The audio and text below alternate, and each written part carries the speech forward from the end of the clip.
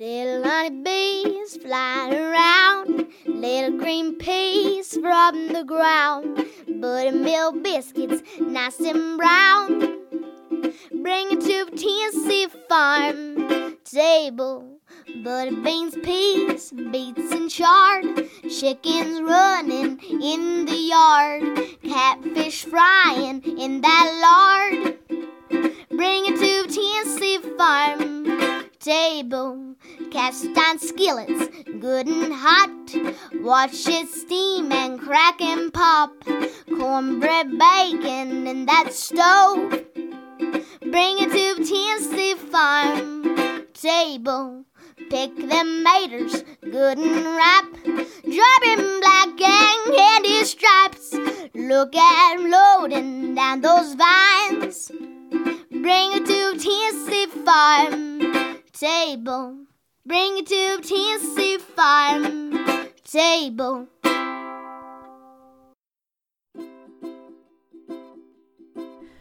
Welcome to the Tennessee Farm Table, a show that is dedicated to the people of our Appalachian region who produce, prepare, and preserve our local foods and agricultural products. This is your hostess, Amy Campbell. Our theme song was graciously sung and produced by East Tennessee's own Emmy Sunshine of Madisonville, Tennessee. We are so proud of this talented 14-year-old Tennessean. Today we are setting the table with a native Appalachian fruit, the persimmon.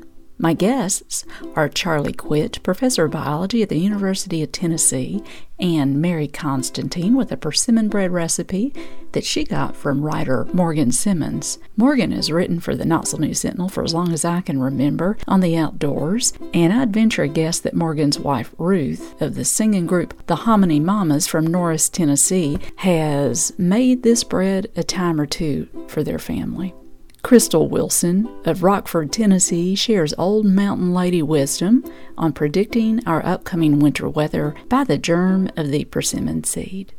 Fred Sossman shares a potluck radio segment about the Kentucky Soda Pop Ale-81, and I've got a couple of food and farming events I'd like to share news about, one of which is the 11th annual Slow Food Tennessee Valley Pesto Festo, which takes place this evening, September 15th, from 5 until 10 at the new White Barn event space that they have built on the Cruz Family Forever Farm.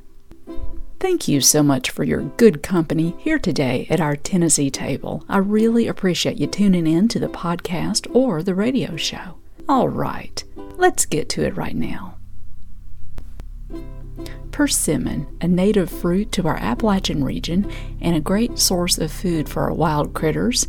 Just a little wild orange fruit with big seeds, and you don't want to eat one that's not ripe. You know that they are ripe when they have that beautiful orange fall color and they're soft to the touch. Generally, they fall off the tree when they're ready, but you have to catch them quick before the ants and the critters get to them. Right now, they're falling ripe onto the ground from the trees all around us, and just today I saved a little turtle trying to cross the road out near Cruz Farm in East Knox County. He was trying to get to a patch of them that had fallen off the tree next to the road, so please watch out for those little turtle friends trying to cross these roads around here. Our first guest on the topic of persimmons, for a biological perspective, is Professor of Biology Charlie Quitt from the University of Tennessee. So here's Charlie right now.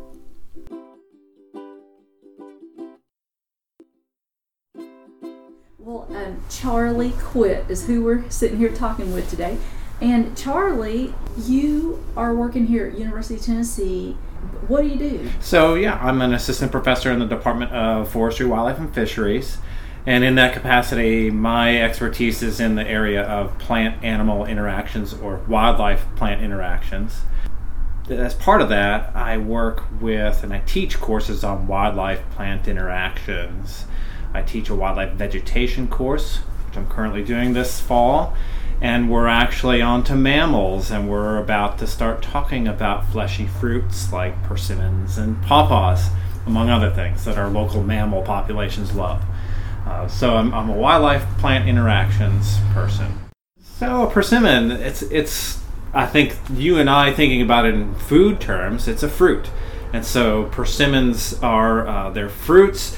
We have one native persimmon species here in East Tennessee. It's fruit for mammals, but when we think of it as food, it's a type of fruit that humans have been consuming for quite a number of years, centuries. The history of that, if my memory is right, goes back to it arriving here as a cultivar for fruit consumption by humans from China via Japan in the 1850s in California. And so the U.S. has not delved into eating persimmons, humans that is, of European ancestry, until after the 1850s. Oh. And those are mainly the Asian cultivars of persimmons. Okay. So they're not native to this country, or those to this area. Are fruits that we typically have been eating, are more Asian cultivars, as opposed to more recently there has been an interest in our own native persimmon here, which goes by the name of Diospyros virginiana, and that particular species has become the subject of interest, and so there are plenty of cultivars of that species that are better than others, or better than your ordinary wild persimmon, that people are starting to become more and more familiar with over here. Well, I'm used to them by seeing around fence posts or fence lines and stuff like that. That's true, and that's probably because the animals that are moving the seeds in those places like to be in areas where there may be a little bit of cover. They're pretty big fruits for a bird to disperse the seeds of, so you don't have a ton of that going on. But our mammals really like persimmon, and so they'll move them from place to place, and oftentimes they'll wind up in hedgerows and do pretty well there. What are the main mammals that eat them? Just about any kind of mammal around here will really enjoy the fruits of that species, and so anything from raccoons to opossums to black bear in Great Smoky Mountains National Park and elsewhere, foxes, coyotes. I'm probably forgetting a few important mammals, but just about any mammal that runs across these fruits, primarily that have fallen from the tree onto the ground, is pretty much going to go ahead and have a little meal. And then later on, that meal will they probably won't damage those seeds very much, and those somewhat large seeds will get passed at some time somewhat soon thereafter. Okay, and where do you find them in this area? So you can find persimmons in all kinds of forested areas. They're a tree that you can also find in disturbed areas as well. They might go up to a certain elevation in the Smokies and not get up into the upper areas of the upland hardwood forests, and they won't be up in the spruce fir forests or things like that, but just many elevations around here.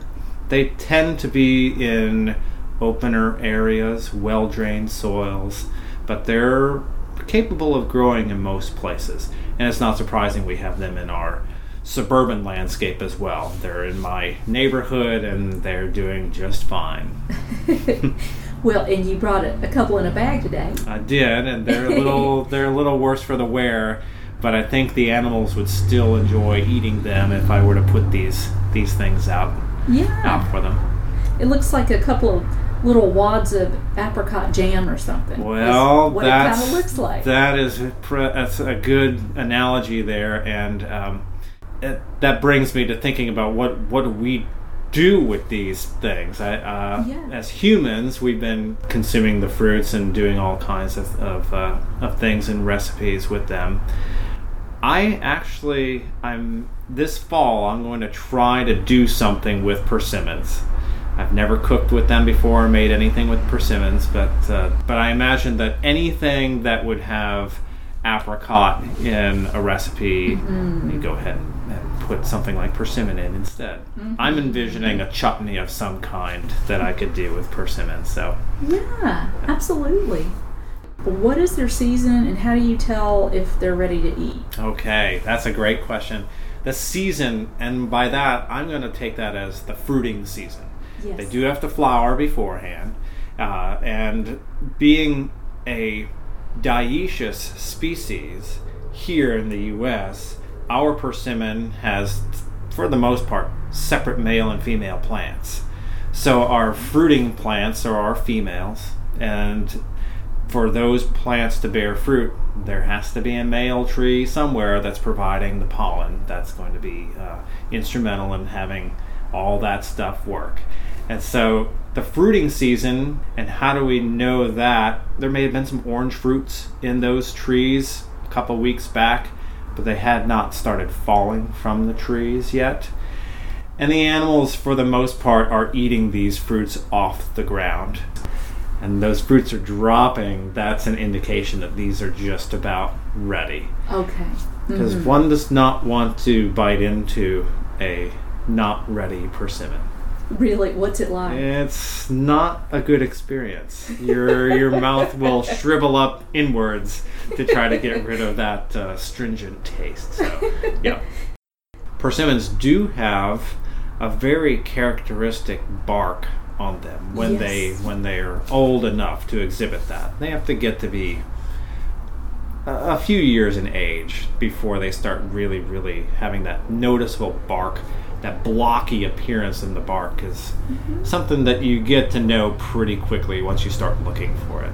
Charlie Quitt, he's talking about persimmons with us today, and my goodness, I really thank you. Well, thank you for having me. And you're listening to the Tennessee Farm Table podcast and broadcast. Our topic today is the native Appalachian tree and fruit, the persimmon. We've just heard from Charlie Quitt, professor of biology at the University of Tennessee, with a clinical perspective of the persimmon.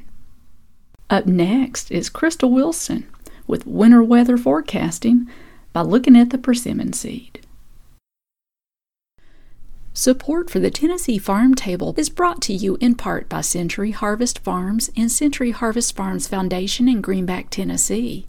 A sustainable farm in East Tennessee producing 100% grass-fed beef and other wholesome farm products.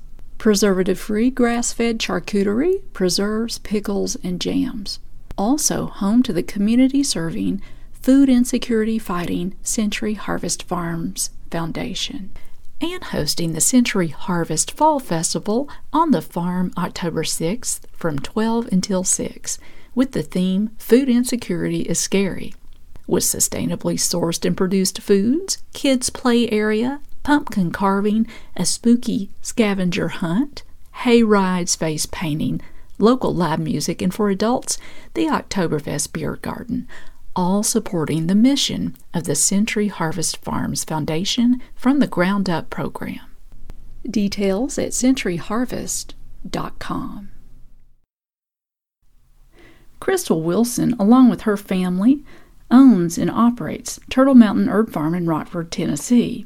And Crystal shares her old-time mountain ways, and today she's going to let us know an old mountain way of predicting winter weather by slicing lengthwise the seed of the persimmon and observing the shape of the germ of the seed. Well, how about persimmon trees? Oh, mercy. Or persimmon seeds. So, have you heard of yes, that? See, the persimmon is when you crack it open, and really it does look like these things. If it looks like a fork, it's going to be a mild winter. If it's a spoon, it is heavy snow. Ooh. If it's a knife, it's ice. On my website, Tennessee Farm Table, I made some illustrations of persimmons, the germ in the seed, and the 3 types of shapes to be looking for. Coming up is our friend Mary Constantine. She's going to share with us a recipe for persimmon bread.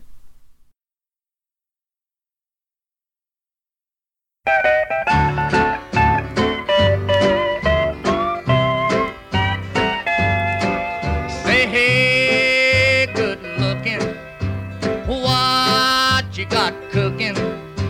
How's about cooking something up with me?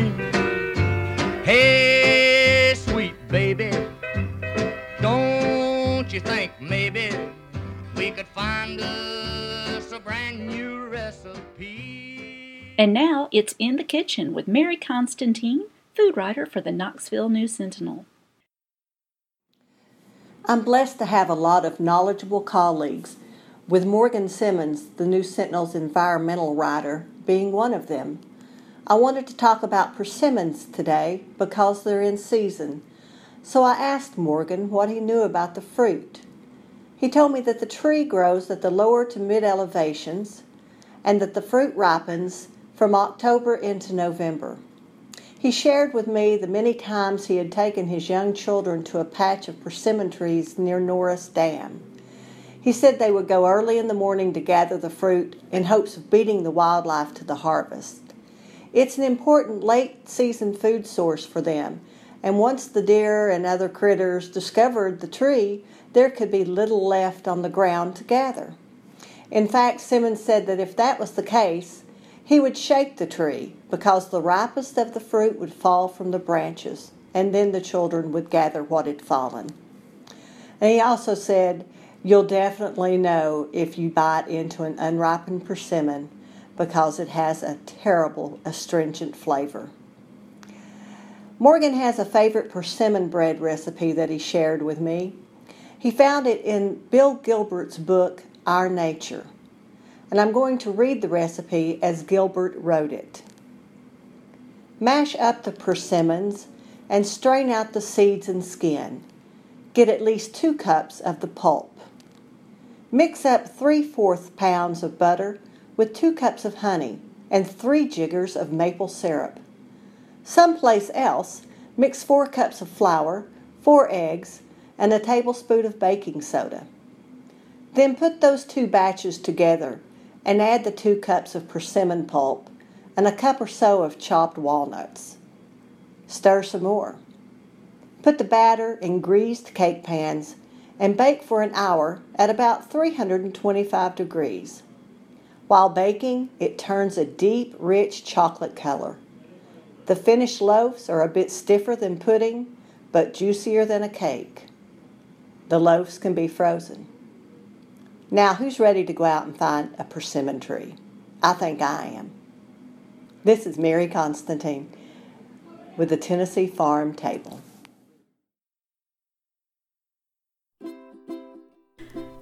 And here are a few events happening in our area that you might be interested in, brought to you by regional nonprofit organizations that are food or farming related. And details and links to all of these activities and all of my guests can be found every week on my website, TennesseeFarmTable.com, under that link that says Listen to the Show.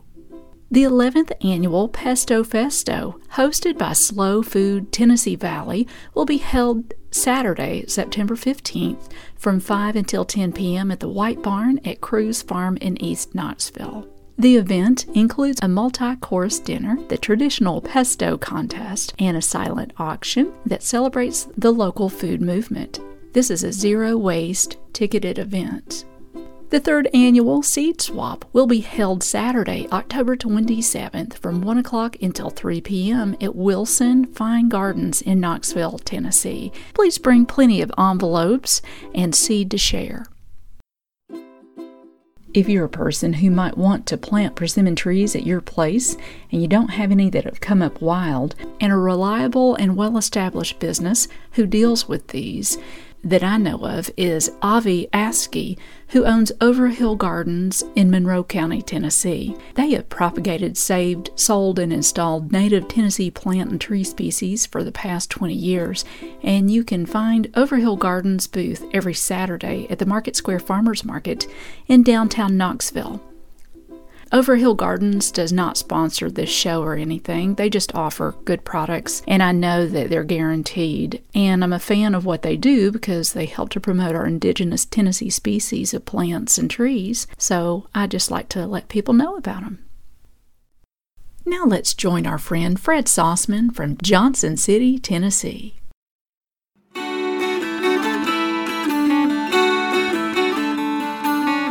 This is Potluck Radio. I'm Fred Sossman.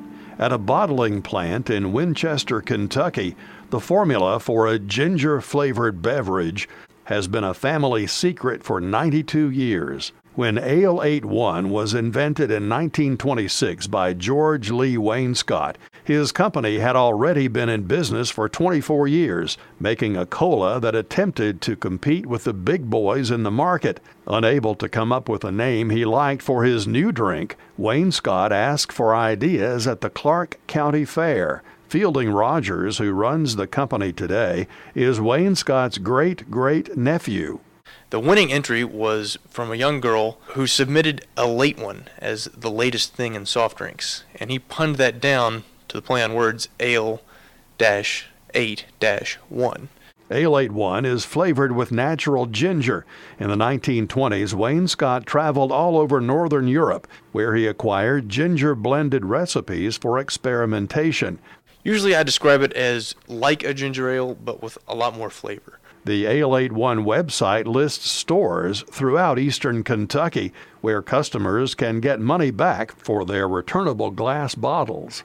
The returnable bottle still makes up about a quarter of our sales. The customers really like the bottle. There's a 30-cent deposit on the bottle. A lot of people will swear that the returnable is the best tasting Ale 8. The returnable bottle and the non-returnable bottle are made by the same company with the same glass, filled with the same machinery, so I think they taste just the same. We take a lot of pride in the quality of the Ale 8 we produce, so we have a very, very strict quality control procedure on all of our products.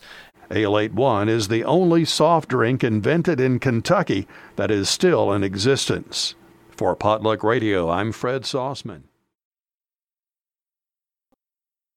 In addition to the Tennessee Farm Table Show as a podcast, the program is also a radio show which is broadcast every Saturday morning from 9 to 9:30 a.m. on the radio waves from the WDVX Knoxville studio in downtown Knoxville, Tennessee.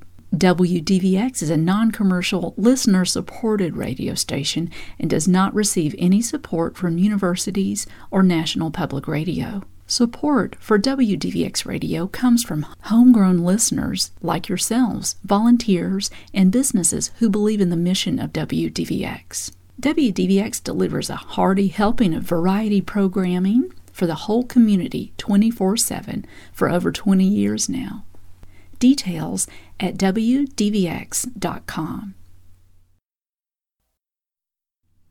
Thank you so much for joining us here today at the Tennessee Farm Table podcast and broadcast. It has been an honor to have your good company. We always love to hear from you on Instagram, Facebook, or Twitter, or through the website TennesseeFarmTable.com.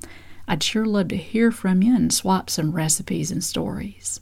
Big thanks to Emmy Sunshine of Madisonville, Tennessee for the musical arrangement and singing and recording of our theme song. For updated appearances, schedule, news, and her new recording, connect with Emmy Sunshine at theemmysunshine.com. We hope you have a good week and keep on digging. This has been a Campbell Creative Incorporated production.